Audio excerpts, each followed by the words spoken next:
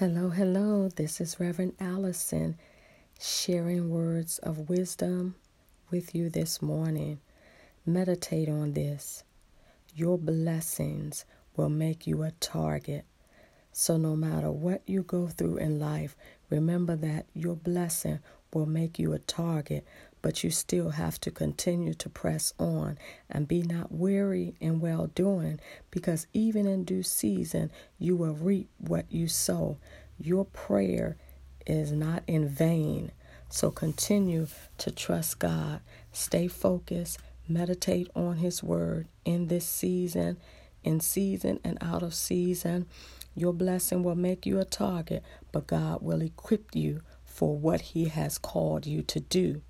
There are people that you have met along the way that will not be able to go with you, but be not discouraged.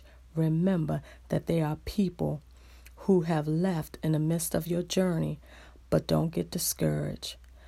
There are people who will appreciate the journey, the sacrifice, and the things that you have done for them along your life.